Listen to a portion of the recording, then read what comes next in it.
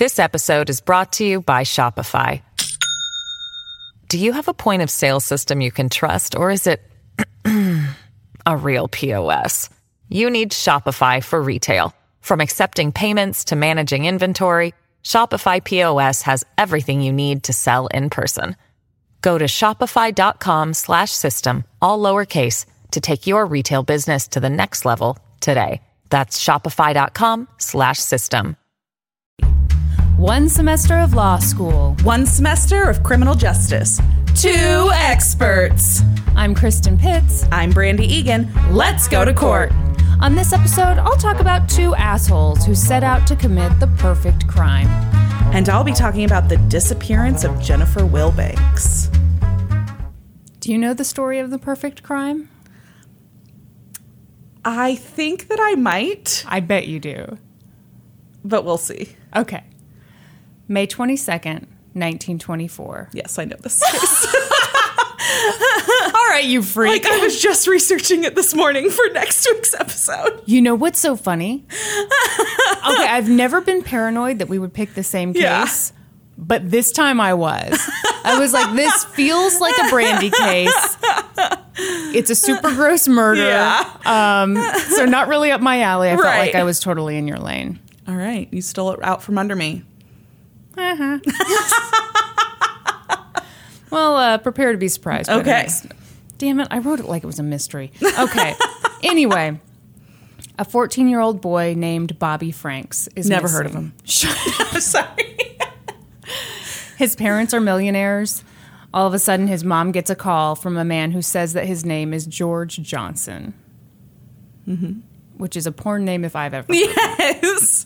George says, "We've kidnapped Bobby, but he's fine. You'll be getting a ransom note soon." Sure enough, one arrives the next morning, and it says, "Go get $10,000 in unmarked bills and sit tight. We'll give you more instructions soon." Bobby's parents were obviously beside themselves, but they're like, okay, fine. They get the bills, and they wait. George calls again. He says, "There's going to be a taxi coming by your house very soon. Get in.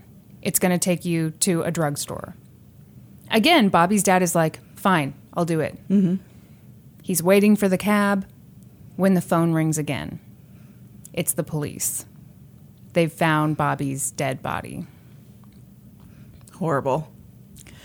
It was really bad. This is gross. Mm-hmm. Bobby was found naked in a drainage pipe. He had been bludgeoned to death. His killer had poured acid on his face and genitals to try to disguise him. Ugh. Which when I first read that, I was like, okay, why acid on the genitals? Like, but I guess Bobby was circumcised, so they wanted to disguise that? Yeah, like that was some kind of, I don't know if giveaway? That was unusual. Listen, I'm not well versed in 1920s male genitalia. So. Well, I am highly disappointed, Kristen. Which is why I brought you on the podcast today. So, they find him in this state. His glasses lay nearby him on the ground. It was a shocking crime. Police did not have much to go on. They had the ransom note. They had a tip that there'd been a gray sedan idling nearby, but that was it. Mm-hmm. Meanwhile, Bobby's body was taken to the funeral home. The funeral director put the glasses on Bobby's face, but when one of his relatives came by to identify the body, they were like, he doesn't wear glasses. Yeah. Ugh. That's when they were like, oh my God, these glasses probably belong to his killer. Did we just put the fucking murderer's glasses on this dead kid? Yeah. Oh, that's horrible. Yeah. So police start examining the glasses. They're black frames, circular, sort of like Harry Potter glasses. And the prescription's pretty normal. The frames are pretty normal. But they did have one really unique feature, and it was the hinge. Mm-hmm. So they look into it and discovered that only 3 pairs of glasses with that type of hinge were sold in all of Chicago. Oh, my gosh. Only in the 20s. Right. Was this some kind of, like revolutionary new hinge. Like, I can't believe there's that many like advances that could take place in the hinge of a pair of glasses. Who knows? I was just thinking when I was reading about this, like, that would never happen today. No, because everything is mass produced. Yeah, we all buy our stuff at 3 different places. Yeah. No matter where you are in the United States. But these were the days of mom and pop shops, and this one optometrist did this for 3 people. So police go to the first person. But he'd been out of town for the past 2 weeks, so they cross him off the list. They go to the second person. It's a woman. They didn't say why they ruled her out, but I think it's just because she was a woman. Which turned out fine, because she wasn't the killer. So then that took them to 19-year-old Nathan Leopold. And immediately they're like, well, it can't be this kid. Yeah. He's super rich. He's a well-mannered sweetie pie. Very smart. Knows a shit ton of different languages. So not your average murderer for sure. He's studying to be a lawyer. His family has about $4 million in 1924. It's a shit ton. Yes. You know, Kristen, you really need to start looking these numbers up for inflation. It's really a giant hole in our podcast. $24 million in today's dollars. Did you just make that up just now? Absolutely. I just made it up. I believed it for 2 seconds. It was kind of heartbreaking, the look of hope you had in your eyes. I was like, oh, she did it. Kristen finally did something. No, so they're figuring with the... I don't ask for a lot out of you, Kristen. I just ask you to provide us a place to record these, to edit all of the audio, to get these episodes ready to go, to tell me an amazing story that's going to keep me on the edge of my seat each week, and fucking look up the numbers adjusted for inflation. You also demand Diet Coke. You are correct. Flat Diet Coke. Flat Diet Coke. Which means that every week, about a half hour before you come over, I'm like, oh shit, I forgot to open the Coke. So anyway, the investigators are like, they're looking at all these different factors, and they're like, well, this kid doesn't need ransom money. Yeah. And why would he murder a 14-year-old boy? This makes no sense. But they question him anyway. They showed him the glasses, and Nathan's like, yeah, I love looking at birds. I'm a birder. I take people out to look at birds. They must have fallen out of my pocket when I was out there looking at birds. Fair enough. And he had a pretty good alibi, too. He'd been driving out in his family's car with his buddy Richard Loeb.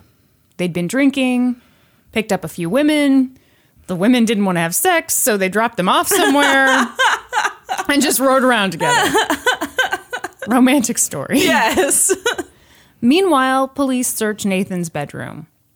In it, they find a note to his buddy Richard. And it suggests that they're more than just buddies. Secret love.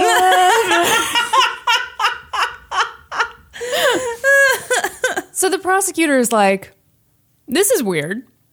And not just because it's 1924 and I'm homophobic. Yeah. But like, if these guys are in love with each other. Right. Why did they spend the night of this murder trying to have sex with women? Or maybe they were just having sex with each other and you couldn't tell a police officer that in 1924. Good point. But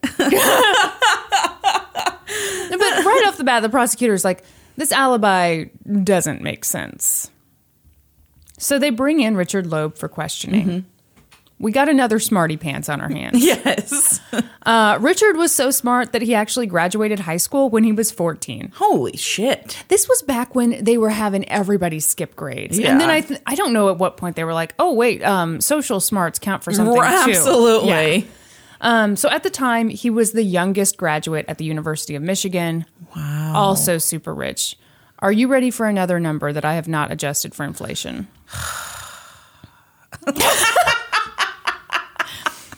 His dad was a vice president of Sears Roebuck, and his family was worth $10 million. 11 billion. 11 billion in today's dollars. Yes. Richard grew up just a few houses away from Nathan. By the way, I think this is interesting. So they were in such a nice neighborhood. Do you know this? Yes. Barack Obama's former home is like right down like 4 houses down or something. Yes. Super weird. So they got to know each other at the University of Chicago, probably because they were both super young, super rich weirdos. Yeah. Okay, now are you ready to feel a little awkward? Oh, God. One of the things that stood out as being so weird about these two guys is that they were obsessed with true crime. Oh, no! You know, every journalist Shit. who's written about this seems to think that that's a bad thing. Apparently, normal people don't want to hear about crimes. Weird. Yeah. Who would want to listen to that shit? Oh, God. Can't imagine. Let alone set up a couple of mics and see if anyone else is interested. So they both loved crime, and they especially loved the concept of supermen. So this idea that there were these people who are... multiple Supermans? Yeah, like you line up all your comic books in a row. No, okay, it's... I'm going to be honest. It's some philosophical thing. Someone with a German name, I think, invented it. And I'm just trying to avoid saying the German name. Okay? All right. I think it was German. I don't know. Anyway. So it's this idea that some men are so intellectually gifted that they're above the law. Mm-hmm. And really above everyone. Laws and rules are for the ordinary dum-dums, but not for us. That was Superman. Their mindset. Yes. Mm-hmm. Superman. Back to the interrogation. Yes.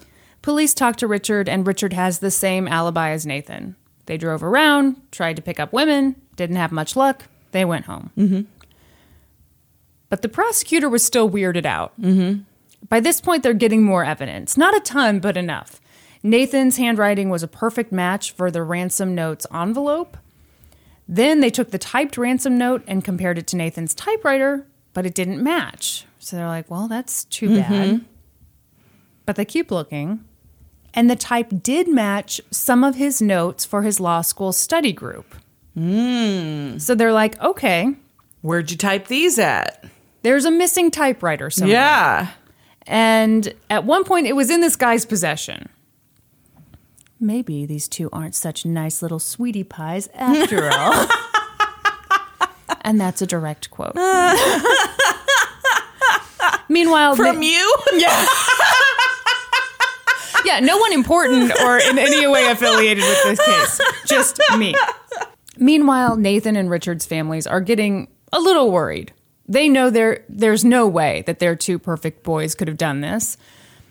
So they decide to help out. Oh, God. Nathan's family chauffeur goes to the police station and says, hey, I can prove that Nathan wasn't driving the family car that night. The family car was in the garage all night. I was working on it. So he's just discredited their alibi. Yeah. Well, shit. So police are like drooling Yeah. at this point. They're like, are you positive? And the chauffeur's like, absolutely. I had it the whole night. There's no way they could have done this because they didn't have the car. Oh, my gosh. Police are like, fantastic. We love you. 1,000 kisses. 1,000 kisses. Because remember, Nathan and Richard, they're saying, Yeah. hey, we were riding around in the family car. So the police are like, thanks for the hot tip, chauffeur. We will move forward. The prosecutor dials up the pressure. Pretty soon, Richard confesses. And of course, they're in separate interrogation rooms. So the investigators do that thing of like, you know, Richard spilled the beans. So they go to Nathan. They're like, your buddy's telling on you. You ready to talk now? And Nathan's like, yeah, okay. Yeah, okay. So they confess to the crime. They pin the actual murder on each other. Yeah. But I mean, come on. They weren't too choked up about this crime. They showed no remorse. They were pretty proud of what they'd done. So, Okay, but they thought that they were committing this perfect crime and then got caught before they could even go through with the whole plan. Mm-hmm. So they shouldn't be too fucking proud of themselves. That's one of the many things that pisses me off about this, is they thought they were so smart. Yeah, and they got caught like that. Immediately. Yes. Immediately. So dumb. Yeah. I don't know how hard it was to solve crimes in the 1920s, but I would assume pretty fucking difficult. hard. But police had no trouble Yeah. with this. And the other part of it was, you know, they thought they'd hidden the body so well. Well, someone discovered it like the next day. They saw the kid's foot hanging out of this drainage pipe. Yeah. Ugh. But anyway, so Nathan and Richard were pretty proud of themselves. Mm-hmm. And it was like once they started talking, they really didn't want to stop because they were just bragging. Oh, yeah. Yeah. Ugh. Mm-hmm. BTK stuff. Yeah. Prosecutor Robert Lowe was loving every minute of this because he ran for office on a platform of getting rid of crime. Mm-hmm. And he's like, this is my opportunity. The media is watching this. All eyes will be on me. I am going to nail these two. Yeah. If you can believe it, the media was pretty obsessed with this crime. I mean, who's the weirdos now? Yeah. Everyone's wealthy. Everyone's good looking. Mm-hmm. You've got a really weird, terrible crime. People were horrified when the crime was first reported, and then they were horrified again when they found out who the real killers were. Yeah. People were like, tell us everything. Mm-hmm. Because this makes no sense. It's two teenagers who've been handed everything in life. Yeah. They had such bright futures. They could have whatever they want. And the fear was, if they could go kidnap and murder a child, what's to stop anyone else from doing it? Yeah. Because people want to believe that criminals are this certain type of person. And it's not some preppy little cutie pie going to the University of Chicago. There were all these opinion pieces that came out like, did the gin make them do it? Did jazz music make them do it? Holy shit. Are flappers to blame? Oh my gosh. What about violent video games?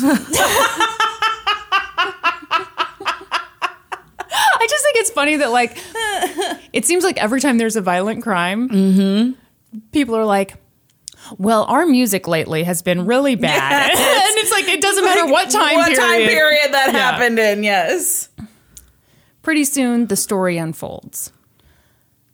Now, I don't get this part, but this is what it said in this fabulous episode of American Experience about this crime. It said the two of them had made a deal that if Nathan helped Richard commit some crimes, then the two of them would have sex. Okay. Yeah, no. I feel like they wanted to have sex with each other. Yeah. And they wanted to commit crimes together. Yeah. I don't get this whole, like, yeah, I'll help you commit a crime if you have sex with me thing. Yeah, no. Mm-mm. So they start... it just shows that at that point in time, it was better to be a murderer than to be gay. You think so? I think that that's what that shows, that was their mindset at least. Yeah, if that was true. If that was truly Yes. the arrangement they had. Yeah. Yikes. Just another reason why we should all be out of the closet and, like, there should be no shame about Yes. sexuality, I guess. So they start committing crimes together. Small stuff, fires, thefts, including stealing a certain typewriter from a frat house. Mm. And they got away with everything. Mm-hmm. Probably because when stuff goes missing at a frat house, no one cares. But they didn't mention that. Right. Then eventually Richard was like, how about murder? We are both so smart. We can for sure pull off the perfect crime. We're above everybody else. We'll never get caught. Yeah. They planned the murder for months. Their goal was to commit the perfect crime, and the ransom money was just icing on the cake, just for fun. They obviously did not need money. It was just to prove that they could get it. Yeah. Here's how they did it. They rented a car and typed up a generic ransom note because they didn't have Bobby Franks in mind. Right. When they set off to do this crime. They just wanted to kidnap and murder someone. Mm-hmm. And Bobby was just in the wrong place at the wrong time. Right. Richard and Nathan were out driving around, spotted him, decided that's who we're going to kill. The fact that he was basically their neighbor and that he was Richard's second cousin did not matter to them. Richard helped lure Bobby into the car. Then one of them hit Bobby over the head with the chisel. So both of them blamed each other for this. I kind of think it was Richard. Well, okay, who was driving the car? Well, that's obviously up for debate. Because one of them had to be driving, and one of them was Whoever's in the back seat is the one that did it. Exactly. But they're both saying, I was driving. Yeah. So who really knows? So what makes you think it was really Richard? From everything I've read, it seems like Richard was the one who was more into the crime, and Nathan was just more into Richard. Got it. I wouldn't be surprised if it was Nathan either. I mean, they both sound horrible. Yeah. But here's one thing, and I'm not going to give you the context on this quote until later. Yeah. But Nathan wrote that at one point he begged Richard to admit that he did it. And he says that Richard said, "Momsy feels less terrible than she might, thinking you did it, and I'm not going to take that shred of comfort away from her." Ugh. But again, that was Nathan's take on this whole thing. Yeah. So, at any rate, one of them murdered Bobby. Yeah. And they started driving toward Lake Michigan. Along the way, with his dead body in the car, they stopped for hot dogs and root beer. Sure. Why not? Yeah. Sometimes you just need an A&W. Listen. Don't slander the A&W name. This episode brought to you by A&W. Enjoy a frosty float. Did you anytime just you've murder just someone? committed a murder. Did you just murder someone? I bet you're parched. Oh, great. This is a great segue now that we've laughed really hard. Oh, then they poured acid on his face and Oh, genitals. shit. Yep. Should I have waited a beat before I said that? Oh God. Yeah. I picked a real weird moment. Sorry. So they did that. And then they shoved his dead body into a drainage pipe. They took the boys' clothes back home where they burned them along with their own blood-stained clothes. They told the prosecutor everything. Again, super proud, not remorseful at all. I have a question. Yeah. I don't know you'll know the answer, but did they get blood in the rental car? Yeah, they did. And they tried to clean it up as best they could. Okay. Which I wondered about that too. Yeah. I thought, God, I see why you wouldn't want it to be your family car because you wouldn't want to be spotted in it. How do you explain fucking blood in a rental car? Exactly. It seems like that would get way more attention than blood in your own personal car. Seems like this was not the perfect crime. Well, seriously, don't you wonder, like, why didn't they take him to where they eventually dumped his body and kill him there? Yeah. And they've already got him in the car, so getting him out to that marshland where that wouldn't have been that difficult, I wouldn't think. No. Anyway, clearly we'd be better at committing the perfect crime. And we're super into true crime. Look, if you have sex with me... Oh, God. Wait, is that a no? That's a no for me, Damn it, Brandy. Fine, I guess we'll just stick to the podcast. All right. Oh, jeez. Shot down again. So they tell the prosecutor everything. The prosecutor's like, I've got a great idea. You guys, me, the police, all the reporters, let's all go on a field trip together. Walk us through the crime. Oh, my gosh. Yes. It's unreal. Photographers were there documenting the whole thing. They go to the hardware store where they bought the chisel. They go to the area where they dumped the body. I mean, they walk them through the whole thing. The American Experience episode I watched was incredible for a lot of reasons, but the pictures were so stunning. Like the fact that they had photos of this. Yeah. And it's 1920s. Like, it's all these guys in suits with hats and overcoats, and they're just kind of pouring over this wooded area. You would never know from the photos that the two good-looking, well-groomed young men in the front are telling him, oh, yeah, this is where we dumped a body. Right. Super weird. But even weirder was how cold they were about the whole thing. Nathan said, the killing was an experiment. It is just as easy to justify such a death as it is to justify an entomologist killing a beetle on a pin. Your face. Ugh. Yeah. Gross. Yeah. Prosecutor was thrilled. He called it an open and shut case. Well, fucking yeah. They just confessed. Mm-hmm. Yeah. He was patting yourself on the back. You didn't put the pieces together. Well, hey, those glasses. Come on now. So even then, he didn't leave anything to chance because he wanted both of them to die for this crime. He wanted the death penalty. He immediately had Richard and Nathan examined by a psychologist. And those were called alienists back then, which I think is so fun. Yeah. He was like, okay, eventually these two guys are going to lawyer up. They're going to say not guilty by reason of insanity. Right. I'm going to have them examined right this minute to prove that they are sane. Yeah. So the psychologists come, they examine the two guys. And they're like, yeah, they're sane, but they're human garbage because they don't give a shit that they murdered a 14-year-old for no reason. Yeah. At this point, Richard and Nathan are like, maybe it's time for us two geniuses to lawyer up.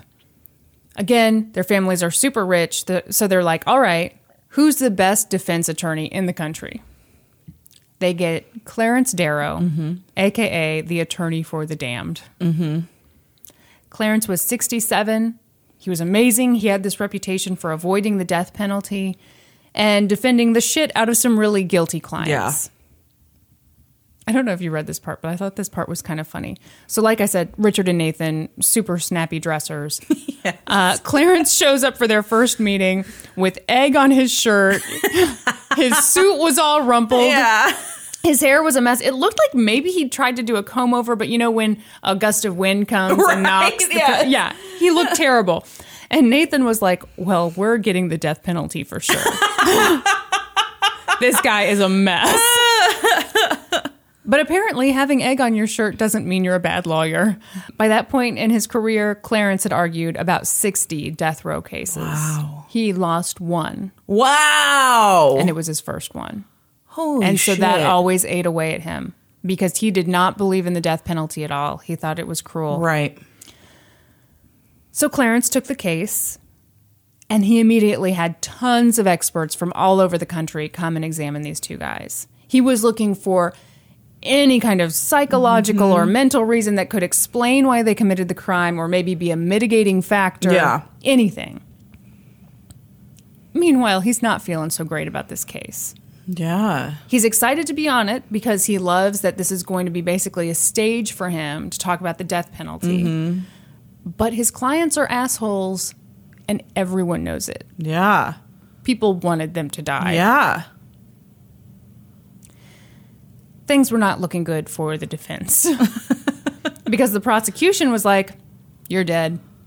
In Illinois, kidnapping and murder can both get you the death penalty. So the prosecution's strategy, since Richard and Nathan had already pled not guilty, was to try them separately for kidnapping and murder. Mm-hmm. So if we don't get you with the death penalty on one, we'll get it on the other. Yes. Yeah. And I mean, who could have lost that many times? Yeah. So they were for sure going to get on death row. Clarence is like, yikes. His original plan was to have them plead not guilty and do the whole not guilty by reason of insanity. But he started thinking about it, and he's like, I don't like my odds here. This does not look good. So he did something completely unexpected. He changed their pleas to guilty. Mm-hmm. So that did two big things. First, it meant no jury trial. A judge would listen to the whole thing and deliver the sentence. Because of how publicized this was and how these were two fucking rich assholes, they would have had so much trouble finding a jury who could be impartial. Yeah. I mean, that was genius to me. You know, the other thing Clarence said that I think this is so true. He said He thought that it would be easier for 12 people to put someone to death than for one, because when it's a group of 12, you kind of feel like, well, it wasn't totally my decision. It's a group decision. It's not my own personal decision. Yes. And I completely agree. Yeah. So he has this strategy. This would mean one person alone would have to sentence these two teenagers to death. Second, it meant only one opportunity for the death penalty, because it wasn't going to be two separate things anymore. This whole thing would be consolidated. This was a groundbreaking legal strategy. Yeah. The defense's plan was to say, yes, we're guilty, but please look at all these psychological factors. We're guilty. Here's why. Yeah. The sentencing lasted 32 days. Wow. I know. Holy shit. I mean, it was basically a trial. A trial, yeah. The prosecutor called more than 80 witnesses. One source I saw said more than 100. Wow. I mean, you get the idea. Yes. And the defense didn't cross-examine any of them. Really? Again, his strategy was, we're guilty. We are not debating how terrible this crime was. We're not debating that it happened. And we're not going to drag this out anymore. Let's get through that part as fast as possible. That makes sense. By the way, the courtroom was so full that reporters and photographers sat in the jury box. Wow! Isn't that crazy? That is crazy. Okay, here's a gross thing. Throughout the sentencing, Richard and Nathan sat there giggling the whole time. Ugh. They were smiling, these two were gross.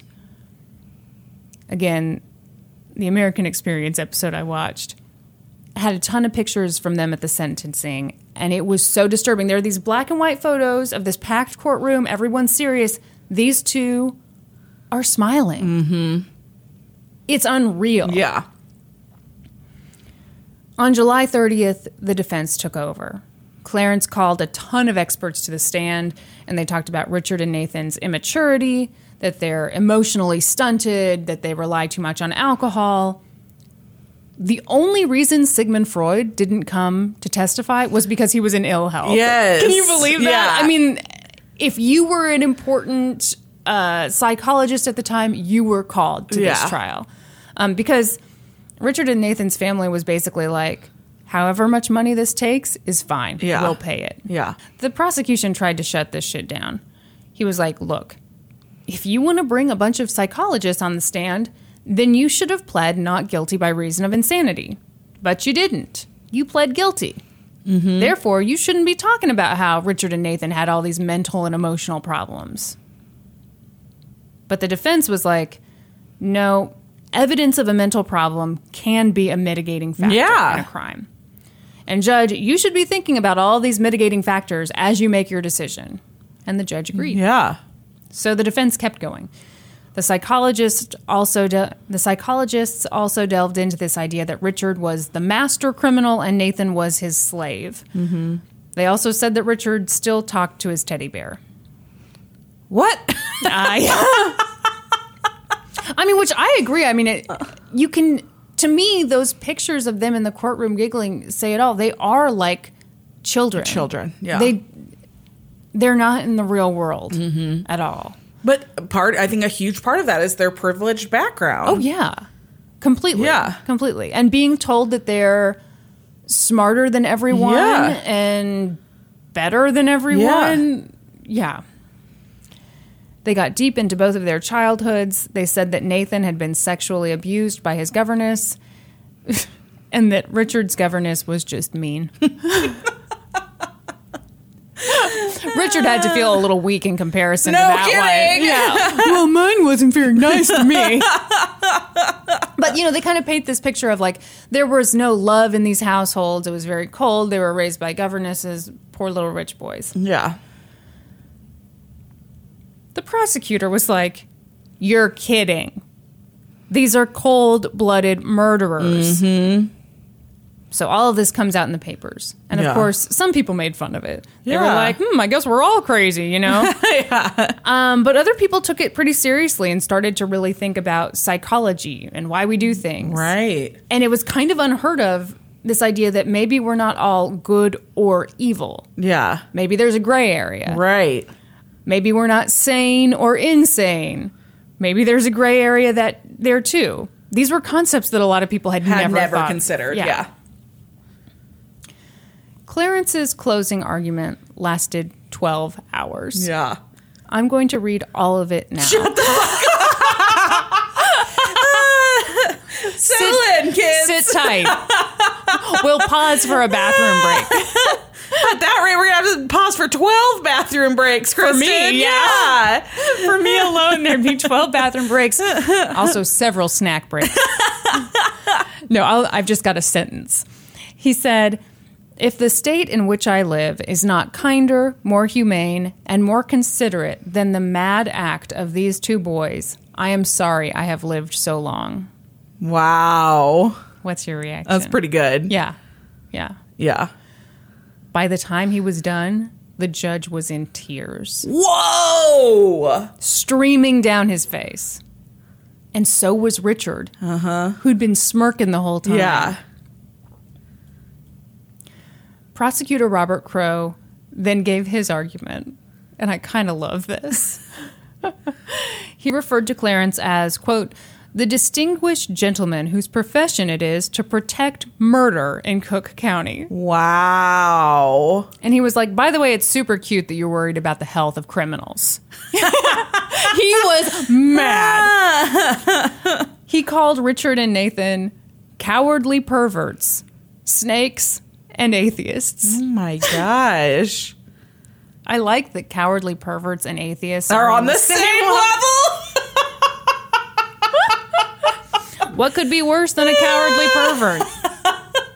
Only an atheist. That's right. He even, in his closing argument, implied that Richard and Nathan molested Bobby in the course of this crime.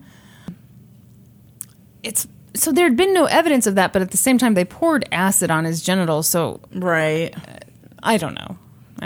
Would you like to speculate more on that, Kristen? I'm thinking he might not have been totally wrong.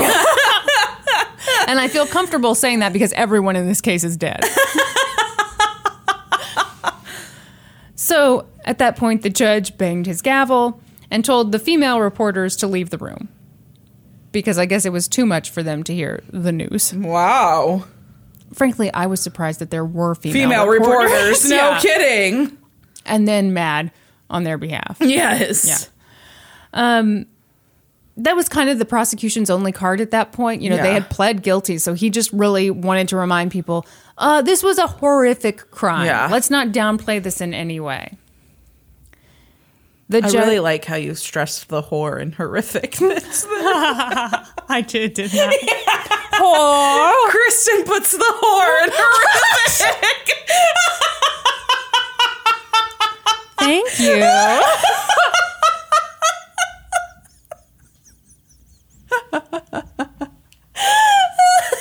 Put that on a t-shirt for me, okay?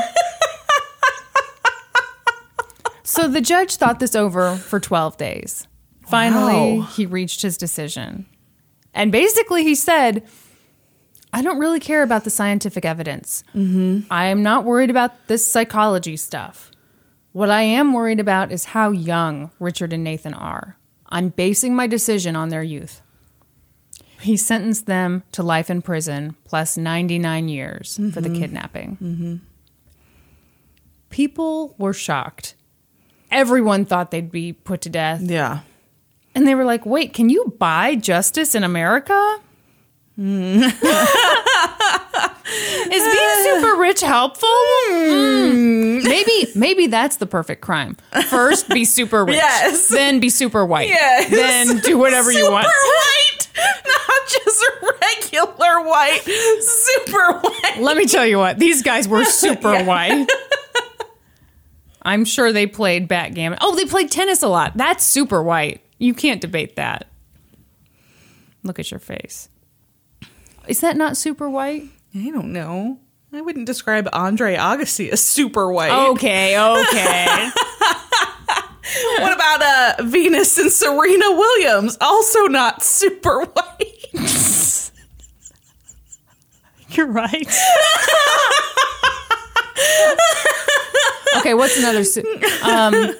Crew. That's super white.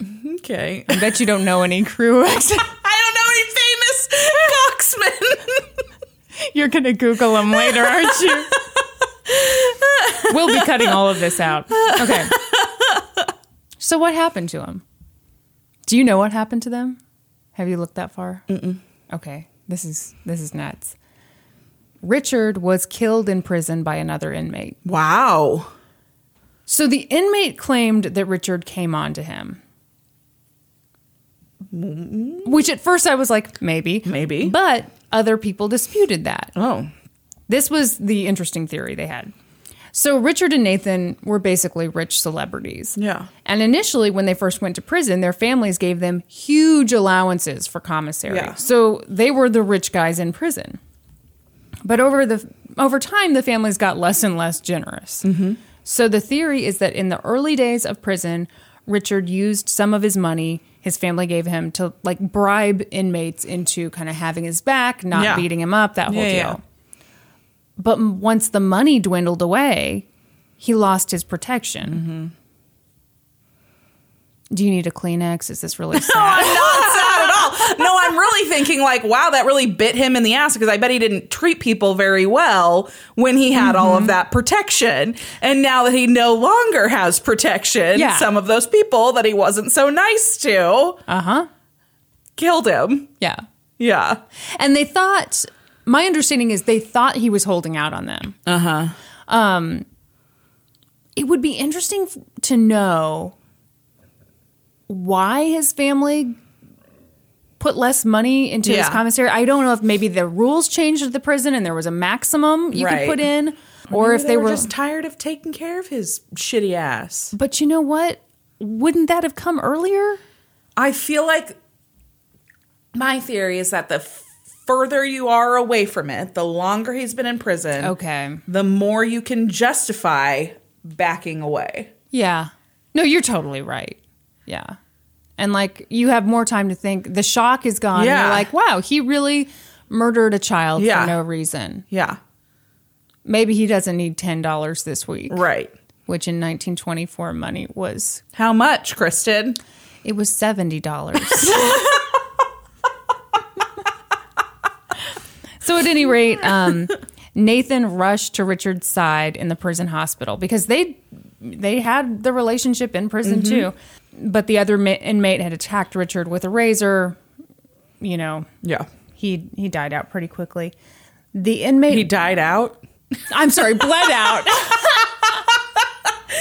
He came out right as he died. Yep. Turns out he was gay. Mystery no more. He was like, this is the thing I couldn't tell people. I was fine with being a murderer. That's right. A child murderer. Yep. The 1920s, these are crazy times. That's right. So the inmate was eventually tried for Richard's murder, but was acquitted. How long was he in prison when that happened? I don't know. I think it was about 13 years. He'd been in for a while. Yeah. Yeah. But it was interesting. It seemed like the prison didn't want all this negative publicity. And so they tried to make it like, oh, this inmate killed him in self-defense. But Richard was the only one with any kind of wounds on him. And his throat had been slashed, probably from behind. Yeah. It happened in the shower. I just thought I'd throw that in. Thank you for sharing. In one of the websites I read, which it's a great website, so I'm not going to make fun of it. But in one of the websites, it said he was killed in the showroom.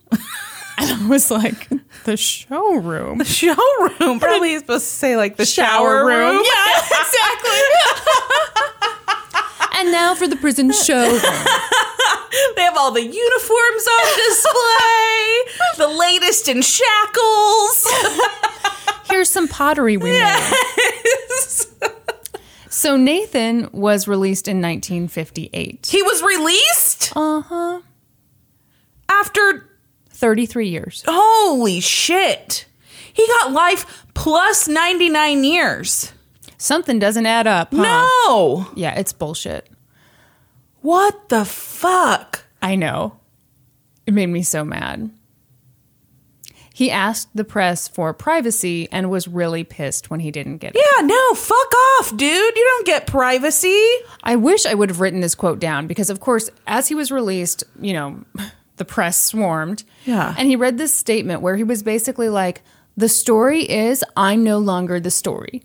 Oh, God. So, his arrogance didn't leave him. And they talked about some of the good things he did in prison, like he set up an education program, blah, blah, blah, blah, blah. Neat. Yeah, to me, that shows his ego was still alive and well. That he thinks he can tell the press, here's how things are going to go now. I'm going to go back to my regular life and don't bring up the time I murdered a child, okay? Oh, my God. How the fuck did he get out of prison? I don't know. He applied for parole several times and eventually... Holy shit. Yep. There's more. The look on your face.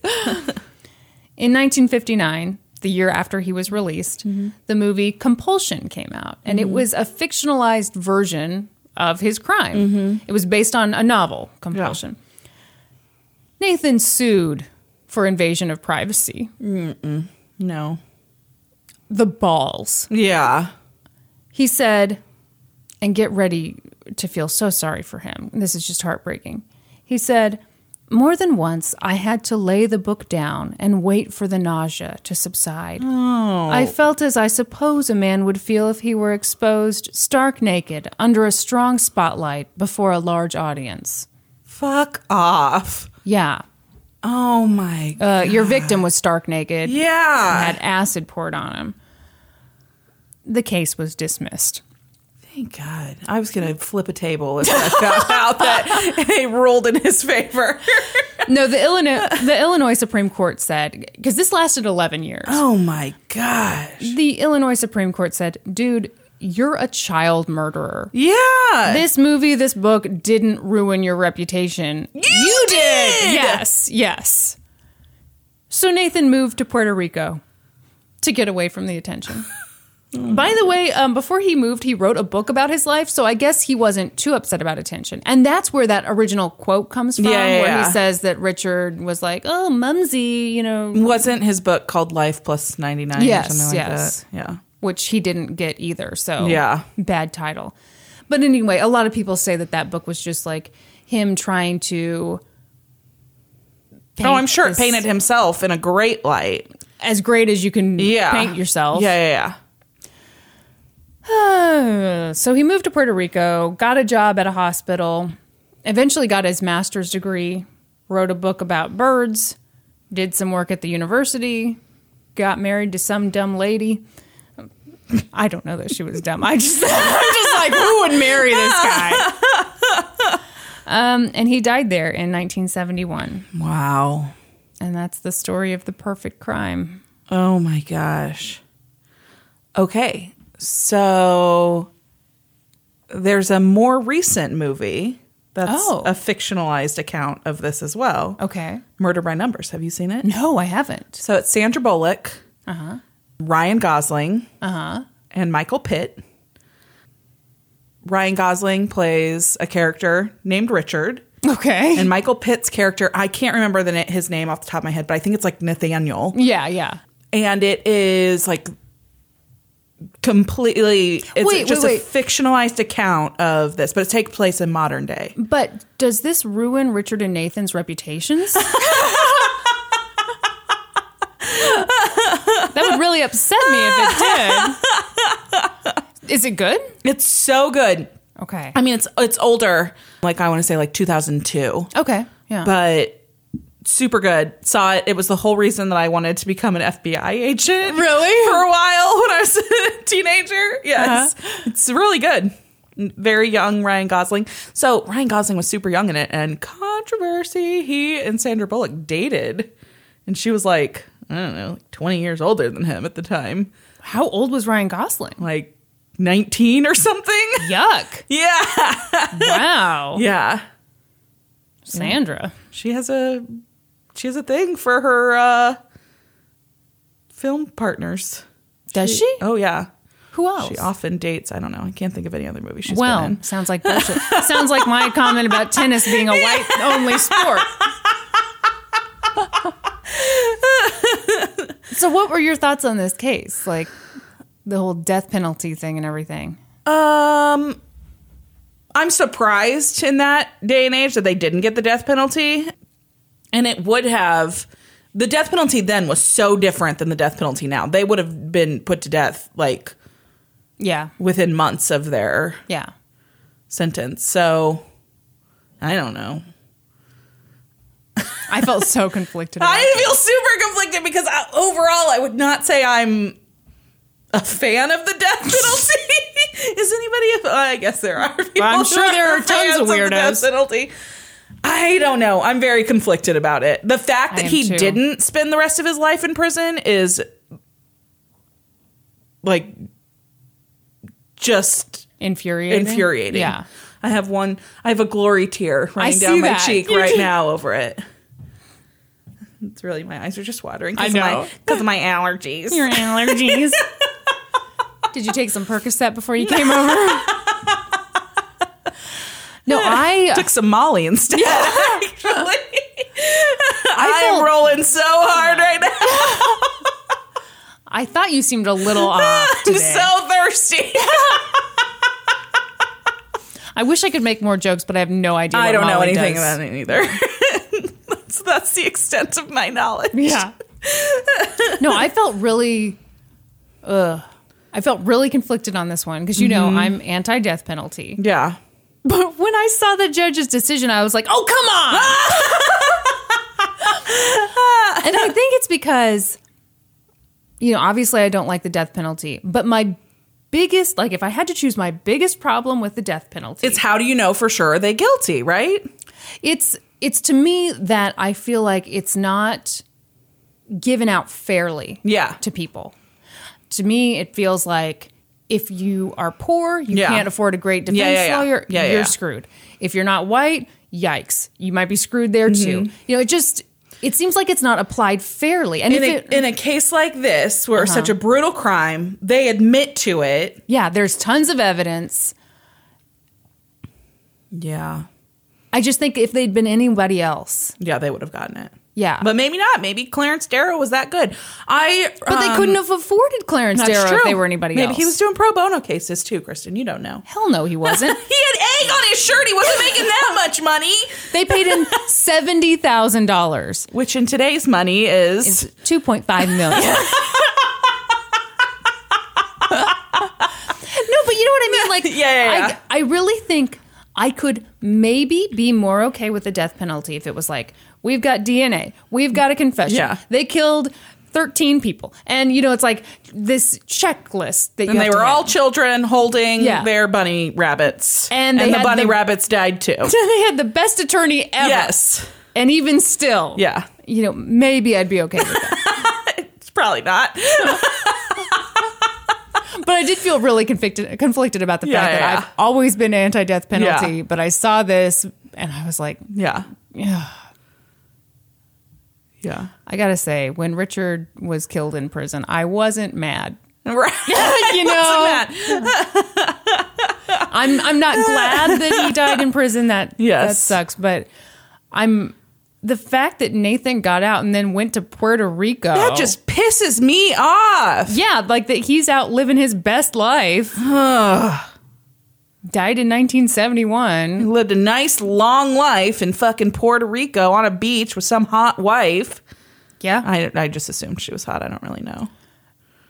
She probably had beautiful long hair and tan skin and more Let me look her up. A sarong every day. Nathan Leopold wife. Okay. Smoking hot? Oh, not so much.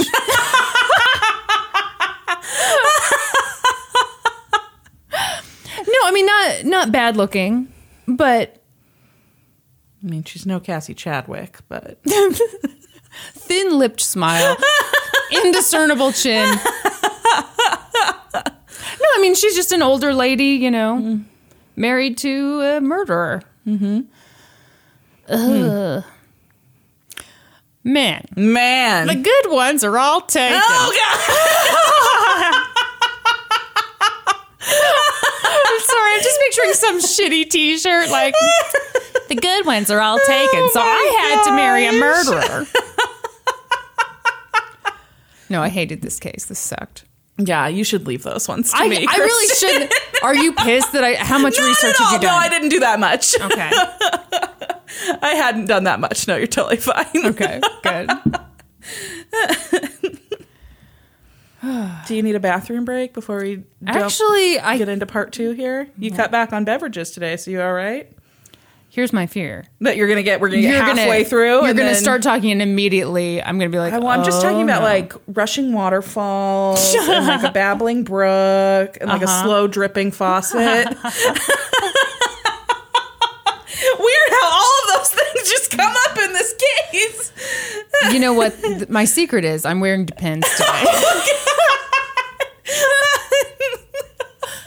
With LinkedIn Jobs, we tap into a network of more than 1 billion professionals to help you find quality professionals quickly and easily for any role you need. Marketing wizards? Found them. Software engineers? Found. That project manager I could never seem to hire? And found. LinkedIn Jobs quickly matches your roles with candidates with the right skills and experience. In fact, 86% of small businesses get a qualified candidate within 24 hours. Post your first job for free and get started at linkedin.com/spoken. That's linkedin.com/spoken. Terms and conditions apply. Okay. All right. The disappearance of Jennifer Wilbanks. Why are you saying it like that? Do you know who she is? No. You will.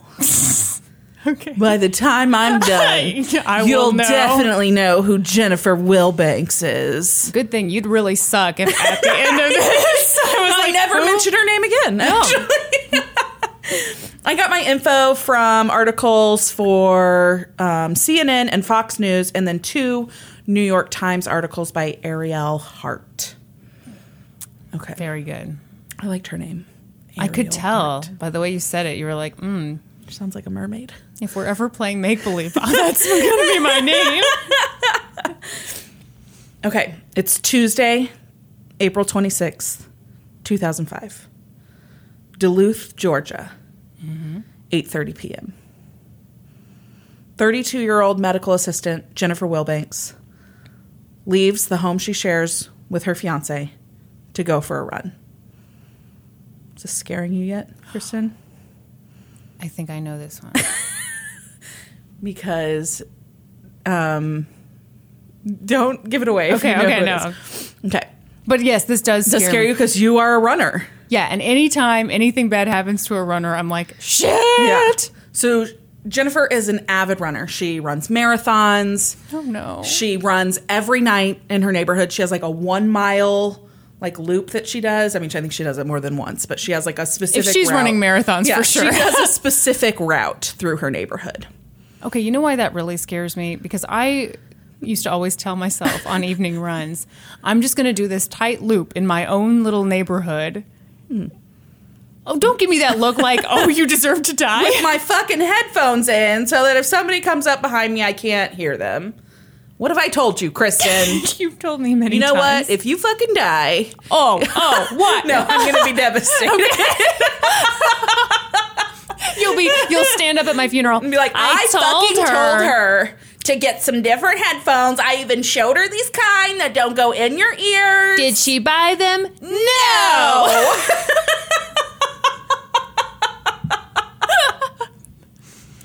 Everyone will be crying. That will be my eulogy. That was beautiful, Brandy. Thank you. I get like a slow clap at the end of it. Anyway. So she goes out for a run, just like she does every night. But this night, she's really needing to clear her head. She's super stressed. She's a lot going on because she's getting married in 4 days. Mm-hmm.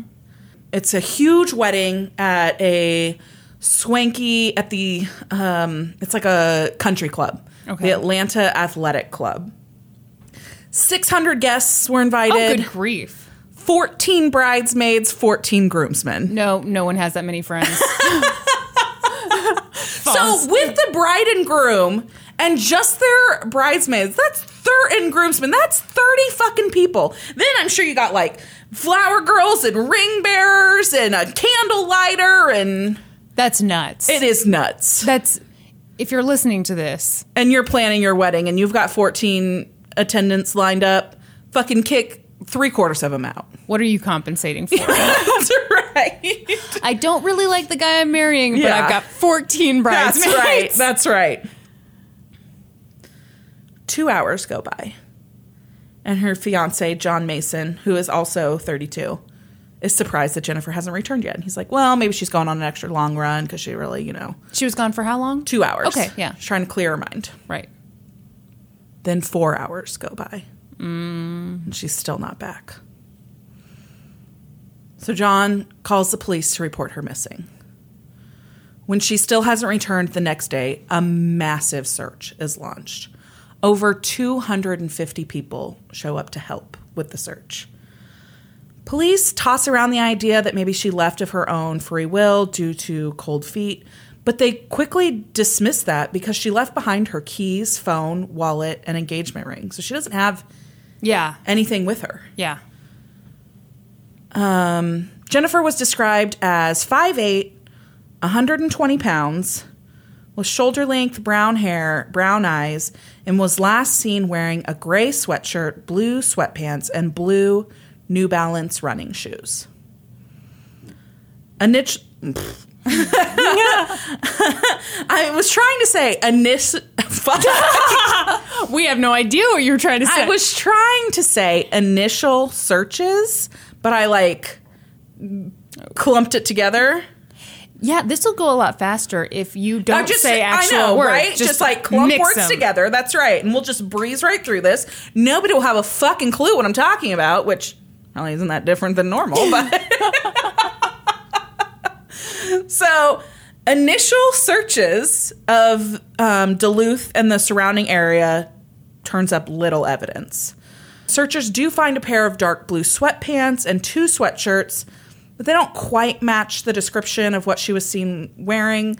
They send them to the lab for analysis anyway. Maybe, John remembered it wrong. Yeah. Whatever. Then searchers make an alarming discovery. A clump of hair that seems to be a match for the color and texture of Jennifer's is found near a Duluth business park. Mm-hmm. Investigators send it to the lab as well. But they say, and I think they say this to kind of ease people's minds, but they say it looks as if it was cut off, not pulled out. That would ease my mind a little. Yeah. Yeah. So it's sent off to the lab for analysis. Okay. Duluth Police Chief Randy Belcher says, though they have no real suspects or leads, authorities were checking into about 5 registered sex offenders living in the Duluth area, as well as friends, past boyfriends, and coworkers. So the case of Scott Peterson is pretty fresh on everyone's mind, as he had just been convicted 5 months earlier and had just been sentenced to death 1 month earlier. Okay. Do you know the case of Scott Peterson? I'm not going to go into details because I'm going to fucking cover it. Okay. Dibs on it right now. Too bad I already have a script ready. So the public begins to wonder if John Mason had something to do with Jennifer's disappearance. Well, yeah, the fiancé always did. Of course. Mike Satterfield, Jennifer Wilbanks' uncle and the family spokesman, tells the press at a briefing that Mason had taken and passed a polygraph, though. Mm-hmm. Belcher is quick to point out that info is not completely true. Belcher said that the test that Mason did was conducted by a private examiner hired through Mason's attorney, and that he had still refused to take one at this time through the police. So that's pretty fucking weird. So he hires his own individual to take a polygraph test, presumably to see if he's going to pass it, right? Or just so that he can say publicly, truthfully, Right. I took a polygraph. Right. So then he starts these negotiations with police about how he's going to take a polygraph with them. The police are like, we need to have our own, like... Yeah. We don't know anything about this private company that gave you a polygraph. We need one. And this is not a strange request. Yeah. And so Mason's like, well, I'll do it, but it needs to happen at a neutral location, not the police department. And I want it videotaped. And then he comes up with all these like specifications. And so the authorities are like, fine, neutral location, no problem, whatever. What location did they pick? I don't know. Okay. I pictured them in like a Starbucks. Right? Like the way you do a breakup. Right, yeah, absolutely. Videotaping, though, no. Because that's not standard procedure. It could interfere with the results of the test. We're not going to videotape it. Okay. They're like, that's not standard practice. And so they're still kind of going forth trying to hammer out these details. In the meantime, missing posters have been put up all over town. And the family even put up a billboard with Jennifer's face on it, asking anyone with information to call the tip line. By Thursday, investigators call off the search, saying they've turned over every leaf in the city, and they declare that the case has now become a criminal investigation. The GBI and the FBI are now called in to assist. Friday night, Jennifer's dad, Harris Wilbanks, goes on Nancy Grace and makes an emotional plea for the return of his daughter. This is what he says. Jennifer, if you can hear this, we love you. Please call us. If you are someone that has Jennifer against her will, please let her go. Please. If anybody has any information that can help us, that can lead Jennifer to us or us to Jennifer, please call the Duluth City Police or any police agency. He goes on to say that his family is absolutely devastated. Yeah. And that it's the hardest thing we've ever gone through in our life. Tonight was supposed to be the rehearsal dinner. Tomorrow, the wedding. We were all so looking forward to it. I can't describe the feeling. I mean, I think that would be terrible. Yeah. There's heartbreaking. Yeah. And like, there's no leads. The biggest lead you have right now is the fiance being sketchy about the polygraph. That's a pretty big lead. Yes, I agree. Yeah, I agree. But yeah, for her family, this is terrible. But her family felt sure that he had no involvement. Oh, well. They did not believe he had anything to do with it. So they felt like police were wasting time. Yes. Looking into him when they should be searching for the real killer. And Yep. it sounds like maybe they still thought that she had just run off based on that statement. I don't think they really thought that. I think that was like they're like clinging to a little bit of hope. He goes on to say like the thing about the family being devastated, and then he announces that they've put together an award, a reward, not an award. An award for best daughter. Oh, that's messed up. Jesus. They've put together a reward. You know, people who are into true crime are messed up. It's true. Jesus. So they come up with $100,000 reward for the arrest and conviction of those responsible for her disappearance. Wow. And then they invite the public to attend a vigil for Jennifer at the church at the time the wedding was to take place. Oh, gosh, that's rough. I think that's pretty dark. But I mean, if you already put the deposit down. Oh, pretty. Jeez. You're not getting that deposit back at this time.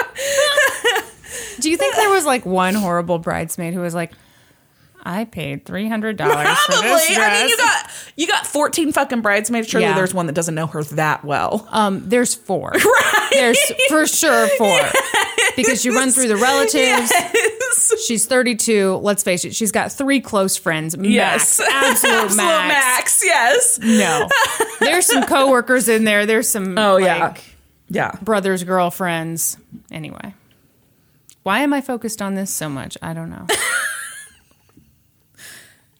Okay, so the dad's on Nancy Grace, invites everybody to this vigil. Hours later, in the early morning hours of what was to be his wedding day, John Mason receives a phone call. Oh, shit. It was Jennifer. Oh, my on, quit. Start talking. Come on. She told him that she'd been kidnapped and sexually assaulted, but was okay. Then she gets off the phone with him and calls 911. In her 911 call, Wilbanks sounds frantic and confused, telling an operator that she was kidnapped from Atlanta by a man and a woman in their 40s who were driving a blue van. At one point during the 911 call, the operator asks Wilbanks if she knows what direction her captors went after dropping her off in Albuquerque. She's in Albuquerque, New Mexico. Whoa. And she says, I have no idea. I don't even know where I am. I'm at a 7-Eleven. I have no idea how far away from Atlanta I am. Sure. I have no idea.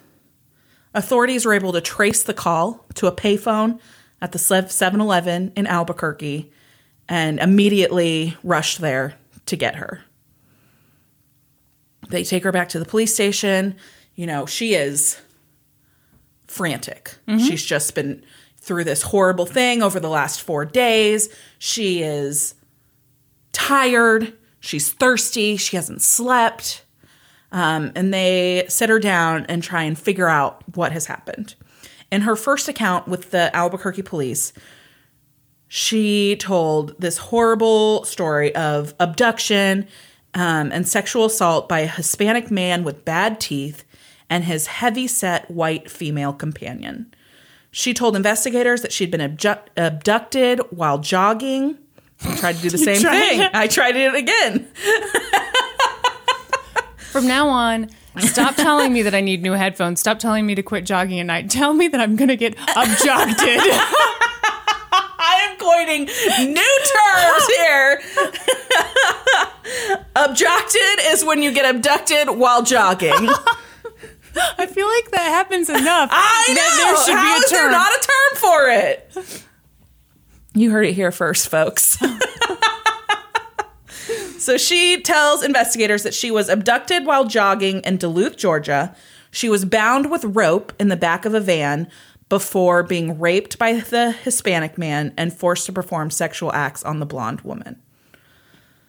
According to 2 officers' reports, Wilbanks went into great detail about her position on the floor in the back of the van, her surroundings, including what she could see out of the van windows, and the music that was playing on the radio.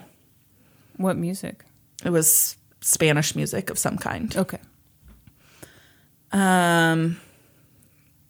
Next, the FBI comes in, and she tells them the same story. The abduction, the sexual assault, and then she describes the couple in great detail. Things weren't quite adding up to the FBI, though. Jennifer's hair had been cut. Why? Yeah. And after abducting Jennifer, driving her across the United States, sexually assaulting her along the way, the couple had just decided to let her go at 7-Eleven? It didn't make sense to them. When pressed by the FBI on these issues, Jennifer's story quickly fell apart. I'm so glad you did this case. This is the weirdest. She recanted the entire sordid tale and admitted that feeling overwhelmed about the amount of stuff she had to get done for her upcoming nuptials, Oh my God. that she had withdrawn $40 from her bank account and hopped on a Greyhound bus to Vegas. No! Oh! Yes. Never on a Greyhound bus. Greyhound bus. The couple she had implicated and described in great detail for investigators were actually people she'd met on the fucking bus.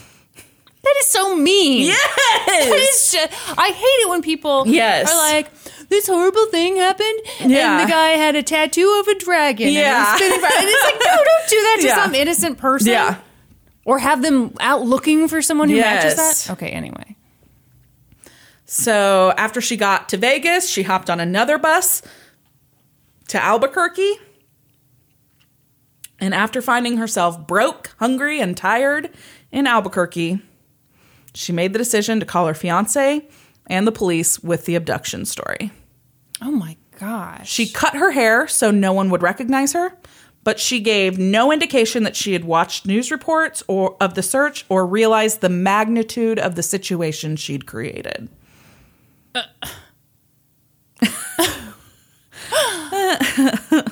What? Yeah. After the police reported the hoax, the mood outside the Wilbanks home, where the public had gathered to celebrate the news that Jennifer had been found safe, went from joyful To what the somber. fuck? Yeah. Family members ducked inside the house and closed the blinds, and Well, yeah. volunteers from the search were pissed. There was like this little restaurant like right down the street from where Jennifer lived, and they had been providing like coffee and sandwiches to all the searchers for all this time, and they're like, what the fuck? We will be sending you a bill. Really, their quote said something more like, and of course I didn't fucking write it down, No. like, this, how could you do such a selfish act and not think about how this would impact other people? Yeah, of course. Yeah.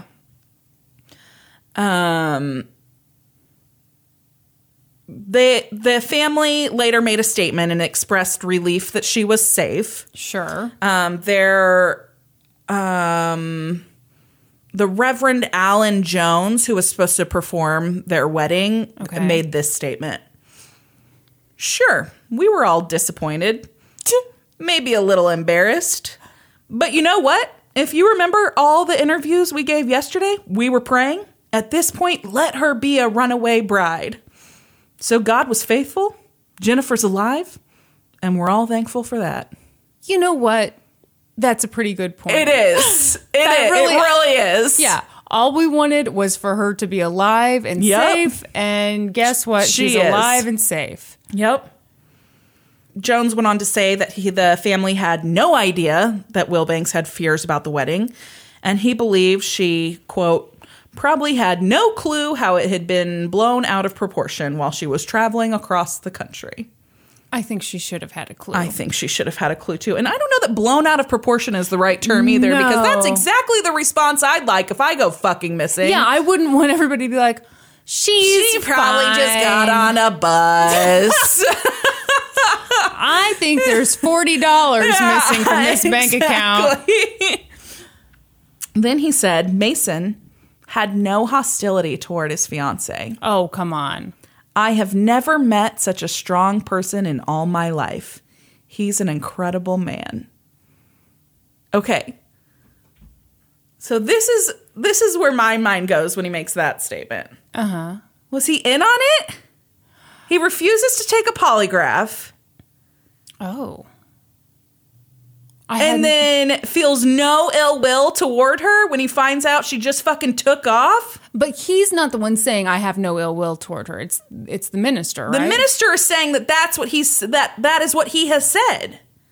You know, part of me just feels like that's some good-hearted bullshit. Right. That's what you say, and that I'm just so glad that she's safe. You know, we will get through this. We're a strong couple. Well, I'm trying to think if Norman had done that to me. No, And I'd be so fucking pissed. I'd be telling every paper, like, no, charge his bitch ass with something. See, I don't know that. I feel like I would be like, Norman, I'm really glad you're safe. We And then, talk. yeah, but there wouldn't be like, so what do you want for dinner? No, it would be, we're done here. Mm-hmm. You put me in a position where I was the number one suspect. They stayed together. Oh, man. He did not leave her. Okay, but, going back to this idea that maybe he was in on it. Mm-hmm. What would the motive have been? I have They no didn't idea. make any money Maybe from he it, didn't right? know, but maybe he didn't want to be. Maybe neither of them were. Maybe this huge wedding was their family's thing, and they didn't want this, and so that night This were like, was their solution? We're gonna, yeah. I mean, I don't know.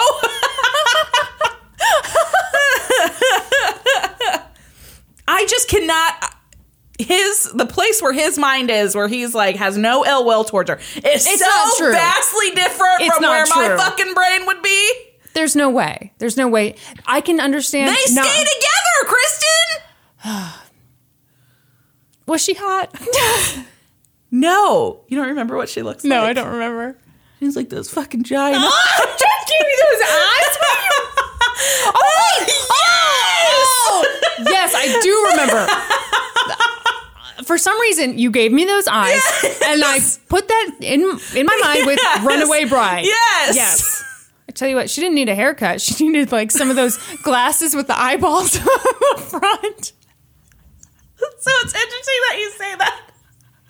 Because her eyes were so alarming that Dr. Sanjay Gupta made a comment later on that he believed maybe she was suffering from Graves' disease, which I can speak to. I have Graves' disease, and your eyes are very normal. my eyes are very normal. But when I was really sick, before I was first diagnosed, I had one eye that was slightly bigger than the other because I started to demonstrate. But because my Graves' disease, because I had my thyroid removed and my Graves' disease is dormant, I no longer have the eye symptoms.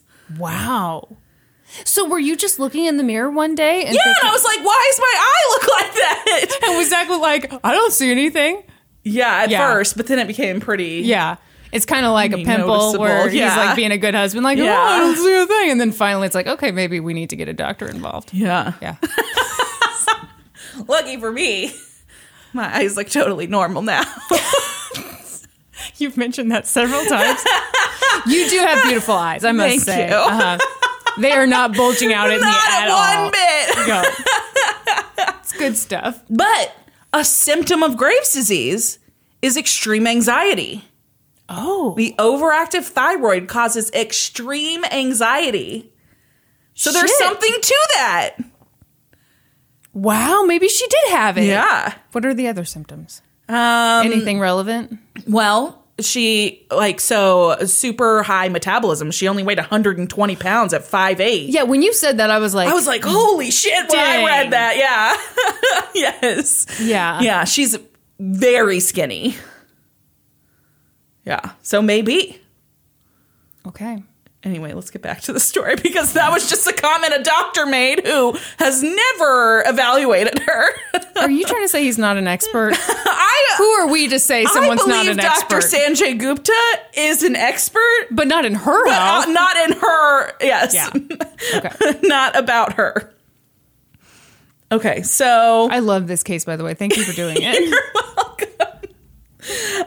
Okay, so she's been found. The Reverend makes this statement about how, the family is a little bit embarrassed, but this is what ultimately we this is what we wanted. And then Duluth Mayor Shirley Fanning Lassiter had this to say. We're absolutely delighted that this young woman is alive and has not been hurt. And the worst has not happened. But everyone is very emotional. And has many different emotions about the deceptions and untruths. You know who she sounds like? To me, she sounds like Michael Scott in The Office giving a speech.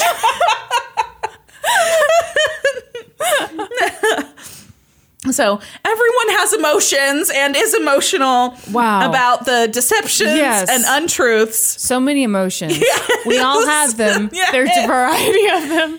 And just the thought of her mother and what her mother has gone through these last 3 days makes me want to cry. Which I agree with. That's also an emotion that it is an emotion. She had emotions. You have emotions. We all have emotions. Everybody poops. Everybody has emotions. Let me write down that book idea real fast. So, Jennifer was safe. She'd just been stressed, which is all well and good. Mm-hmm. Except for the fact that the city of Duluth had spent somewhere between $60,000 and $100,000 searching for someone who was never missing. Yeah. This is where I expect you to get pissed. Isn't it funny? It's the money. It's the money that gets to me. It's like, you wasted people's time. You wasted public resources. Yes. Shame on you. That's right. So authorities in Duluth weighed the decision on whether or not to seek criminal charges against her. In the meantime, in what some called an effort to avoid charges, Jennifer admitted herself to a medical treatment center. A statement Was it a salon and day spa? A statement released by her family's church said she'd entered the facility to, quote, address physical and mental issues, which she believes played a major role in her running from herself.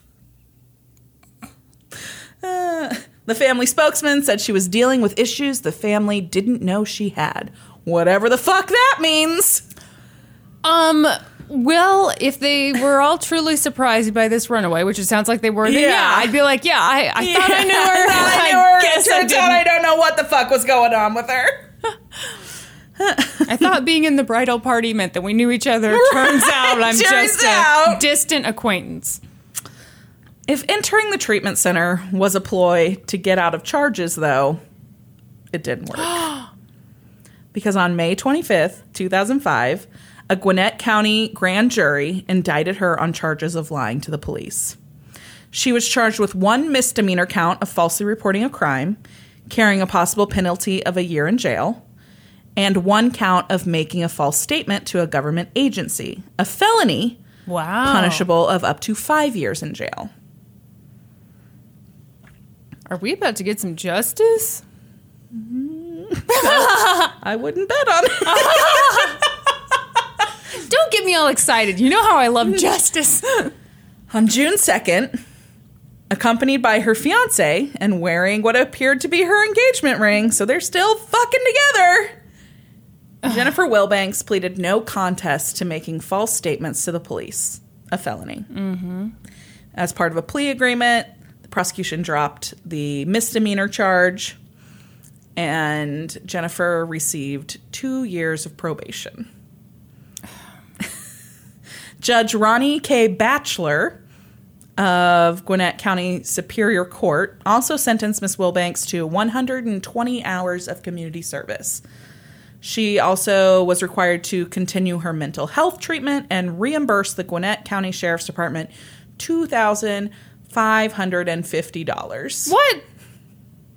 That's like nothing. No, it's nothing. I don't know how they came to that amount.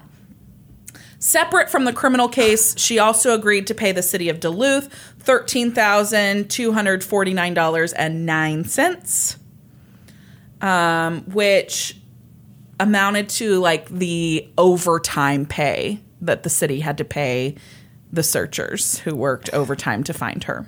Still not fucking enough. No. $13,249.09. That's a used car. Yes. Wait, now, so this was in 2005? 2005. So what would that be in today's dollars? Oh, wait, did you not look it up? So rude. At the hearing, Jennifer said in a brief statement, "Your Honor, I'm truly sorry for my actions. I just want to thank Gwinnett County and the city of Duluth for all of their efforts."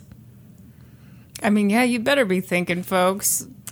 Now I'm going to include this next part because this is a fucking court podcast and there wasn't that much court stuff.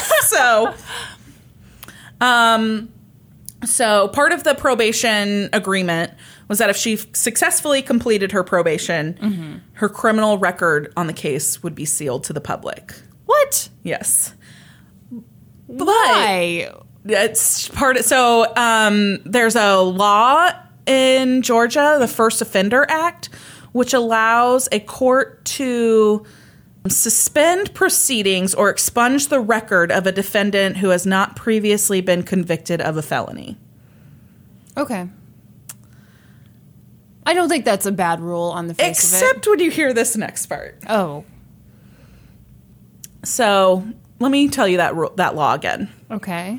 So they can suspend proceedings for a defendant or expunge the record under the Georgia's First Offender Act for a defendant who has not previously been convicted of a felony.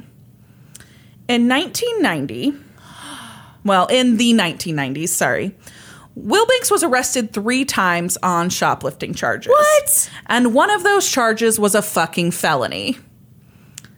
In that case, she was accused of helping friends steal $1,740 in merchandise over 9 months from an express store where she worked. What? Yes. That's a lot of express. Yeah. That charge was dropped after she completed a pre-trial diversion program and performed 75 hours of community service.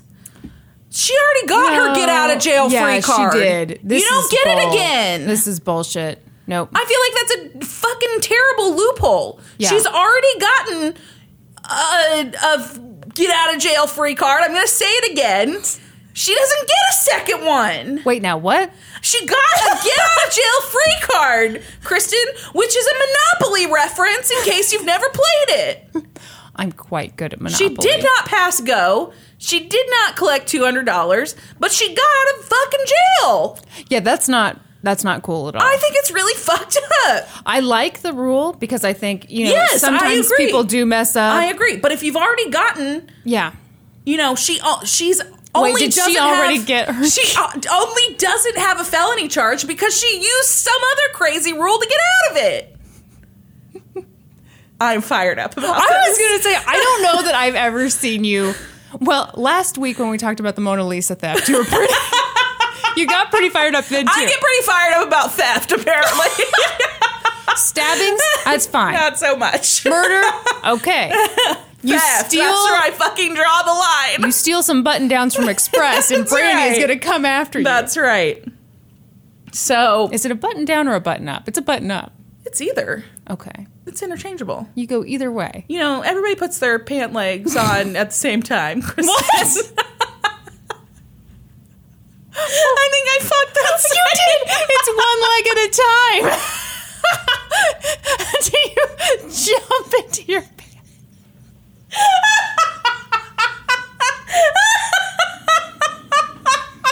I'm picturing you standing in front of a pair of parachute pants and you just jump into I know. So I gather them on the floor. I have to wiggle them down Sure. so each pant leg is exactly where it needs to be. And then I jump into them and pull them up. And as you said, we all do it that way. Isn't that how everyone does it? We all jump into our pants, both legs at the same Like, time. simultaneously, I think is how the phrase goes. That's how it should go. Back to this fucking deal that I'm so pissed about. So in that original case in the 90s where she got diversion and then didn't have a fucking felony on her record, Right. Linda Sartain was the district attorney who offered and approved that deal. She's now Will Banks' defense lawyer. Oh my God. Isn't that crazy? Yeah. Will Banks went on to complete her probation without issue, and presumably her record was sealed accordingly. Blah, blah, blah. Bullshit, bullshit, bullshit. But the silver lining is that this case got so much media attention Yeah, it doesn't matter that it's sealed. that it doesn't matter that it's sealed. Exactly. They might as well. Anybody who's seen those crazy eyes. Do not. Okay. This is yet another moment where the podcast is not serving us well. You guys need video of Brandy looking at you with the crazy Charles Manson eyes. I believe I'm doing crazy Jennifer Wilbanks eyes, Kristen. Interchangeable. They both. They're really very similar to the crazy Charles Manson eyes. They both jump into their pants, both legs at the same time. Just like the rest of us. That's right. That's nuts.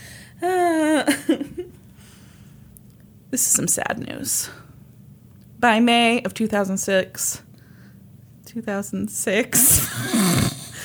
Will Banks and Mason had ended their relationship. Well, Turns out they weren't meant to be, if you can believe it. That poor guy. I know, I feel terrible for him. Especially because I didn't remember this case very well, and initially I was like, He did fucking it. did it! That poor guy. Well, yeah, because I don't know that anybody knows her by her name. Everybody knows her as the Runaway Bride. Yeah. That was planned that I didn't give you that information. Thank you. You're brilliant. In September of 2006, Wilbanks was back in court. What? Suing her former fiance, John Mason, for $500,000. What? She claimed that while she was hospitalized and under medication after returning to Atlanta, Mason obtained power of attorney over her, allowing him to handle her finances. I think that's pretty normal thing when someone's long-term going to be in a facility of some kind. Right. But she claimed with that power of attorney, he had made a $500,000 deal with a publisher in New York for the couple to tell their story. They got a book deal. Oh. Then Mason used that money, that $500,000, to buy a house. And when they broke up, he evicted her from the house because it was only in his name. Right, because they weren't married yet. Yes. Okay, well, that to me explains why they stayed together. Yes. He saw his payday coming. Yeah. So she was seeking $250,000 for her portion of the house. Portion. That's for her portion. I hope you guys are writing these down. Because we're not. And then another $250,000 in punitive damages. I feel like... What do you think Mason did? Oh, I hadn't even thought that far ahead. I was just thinking, I feel like when you do that to somebody, you owe them something. And so I feel like she should have... Well, Mason countersued. Okay. Saying that he was owed money for the emotional distress of being left at the altar. Fair. Ultimately, both withdrew their suits and went their own separate ways. Yeah. Both are now married to other people. Who married her? Some guy. I just can't imagine. I'd be like, you're not going to go anywhere, are you? All right, let me let you inside my creepy mind for a moment. Okay. Are you ready? Are you scared? Do you have a flashlight? I'm ready. I, too, was curious who married her, so I Facebook stalked her last night. See, I wouldn't have asked if I wasn't talking to you. You know, His anybody name else. is Greg something or other, and he owns a landscaping company in Atlanta. Okay. He's been married twice before. Oh, boy. But it doesn't look like either of them have any children. I could not find John Mason and his new wife, who I believe his name's Sherry. Couldn't find them on Facebook anywhere. Okay. John Mason, too common of a name. Yeah. Wow. This case was huge when it happened. I remember her crazy eyes on the cover of every tabloid. Do not make those eyes again. Okay, don't. And not only that, but I don't know if you remember this. What? She got her own doll. A company made a doll after her. Yeah. What? So they made it was an action figure company, made a doll of her. And a shirt that said like Vegas or bust or like Viva Las Vegas or something on it. And then I don't know if you remember the footage of when after it had been announced that she was a hoax and she flew back to Atlanta from Albuquerque. No. There was this very famous scene of like all these news cameras around her, and she's got this blanket over her head as she's being ushered through the through the airport. The doll came with a matching blanket to put over the doll's head. Was this offered exclusively at Spencer's Gifts? Probably. That's ridiculous. Yes. It also brought about a hot sauce that had a really catchy slogan about... Let me see if I can find that real fast. Oh, the shirt said Vegas Baby on the doll, by the way. Okay, so the hot sauce was called Jennifer's Hightailing Hot Sauce. It featured a picture of her on the label. And then 2 years after this case, the Albuquerque Police Department used this story as a marketing campaign to hire people for the police department. They put up a big billboard of it was like a picture of the actual police officer that came and picked her up from the 7-Eleven, handcuffing a woman in a wedding dress. And it said something to the effect of like, running away from your current job, apply at the Albuquerque Police Department. God. That's amazing. Yeah, that's the case of the runaway bride. Oh, that's so good. I love it. I love it. Because, okay, now, I don't know if I'm mistaking this for some other runaway bride thing, but didn't she take like her iPod or something on the run, and when they found it, it seemed like it had been staged with the headphones? Oh, no, it's a different case. Okay. Sounds like a Brandy case. I don't mean to give you ideas for future cases, but that's the one I was thinking of. That's a different case. Yeah. Okay. Yep. Oh my God, that was nuts. That was absolutely nuts. I knew you'd be fired up about the 2 years of probation and only having to pay back $13,000. I'm starting to get a little numb to it. The balloon boy case, I was just floored. So angry. So angry. So angry that my sister called me and was like, wow, you got really fired up about that one. It just made me so mad. Sometimes we don't know the things that are going to fire us up, like this fucking loophole thing. I was so pissed about that. When I read that and I was like typing this up, I was like, are you fucking kidding me? I think it's funny. I think we're learning about ourselves because I would have never guessed that these would be the little things that would set us off, but clearly. Do you feel like we're turning this into a hoax podcast, Kristen? If we are, I'm not mad about it. I really love a good hoax story. If you also enjoy a hoax or a murder or a penis pill scandal, then thanks for listening. You've clearly found your home in our podcast. Welcome, weirdos. Welcome, weirdos. You are with your people. No, thanks for listening. We appreciate it. I feel like we've kind of turned a corner where we're starting to get listeners who aren't just our close friends and family. And man, is it exciting. It is so exciting. It's been really exciting to see the response that we're getting as we get, kind of further into this podcast venture. Yeah. Yeah. Loving it. So if you like it too, tell your friends about it. Like us on Facebook. Follow us on Twitter. Let's Go to Court is our Twitter handle. We have an Instagram, LGTC Podcast. And if you want to, send us over a love note, lgtpodcast@gmail.com. LGTC. What did I say? LGT Podcast. Well, fuck. Let's go to podcast. Let's go to podcast. No, if you have ideas for us. Yeah. It's been fun to get episode ideas. Yeah. If you have a crazy case that you want to know more about or that you think is just worth other people hearing, send it on over at lgtcpodcast@gmail.com. Join us next week when we'll be experts on 2 whole new topics. Podcast adjourned. And now for a note about our process. I read a bunch of stuff, then regurgitate it all back up in my very limited vocabulary. And I copy and paste from the best sources on the web, and sometimes Wikipedia. So we owe a huge thank you to the real experts.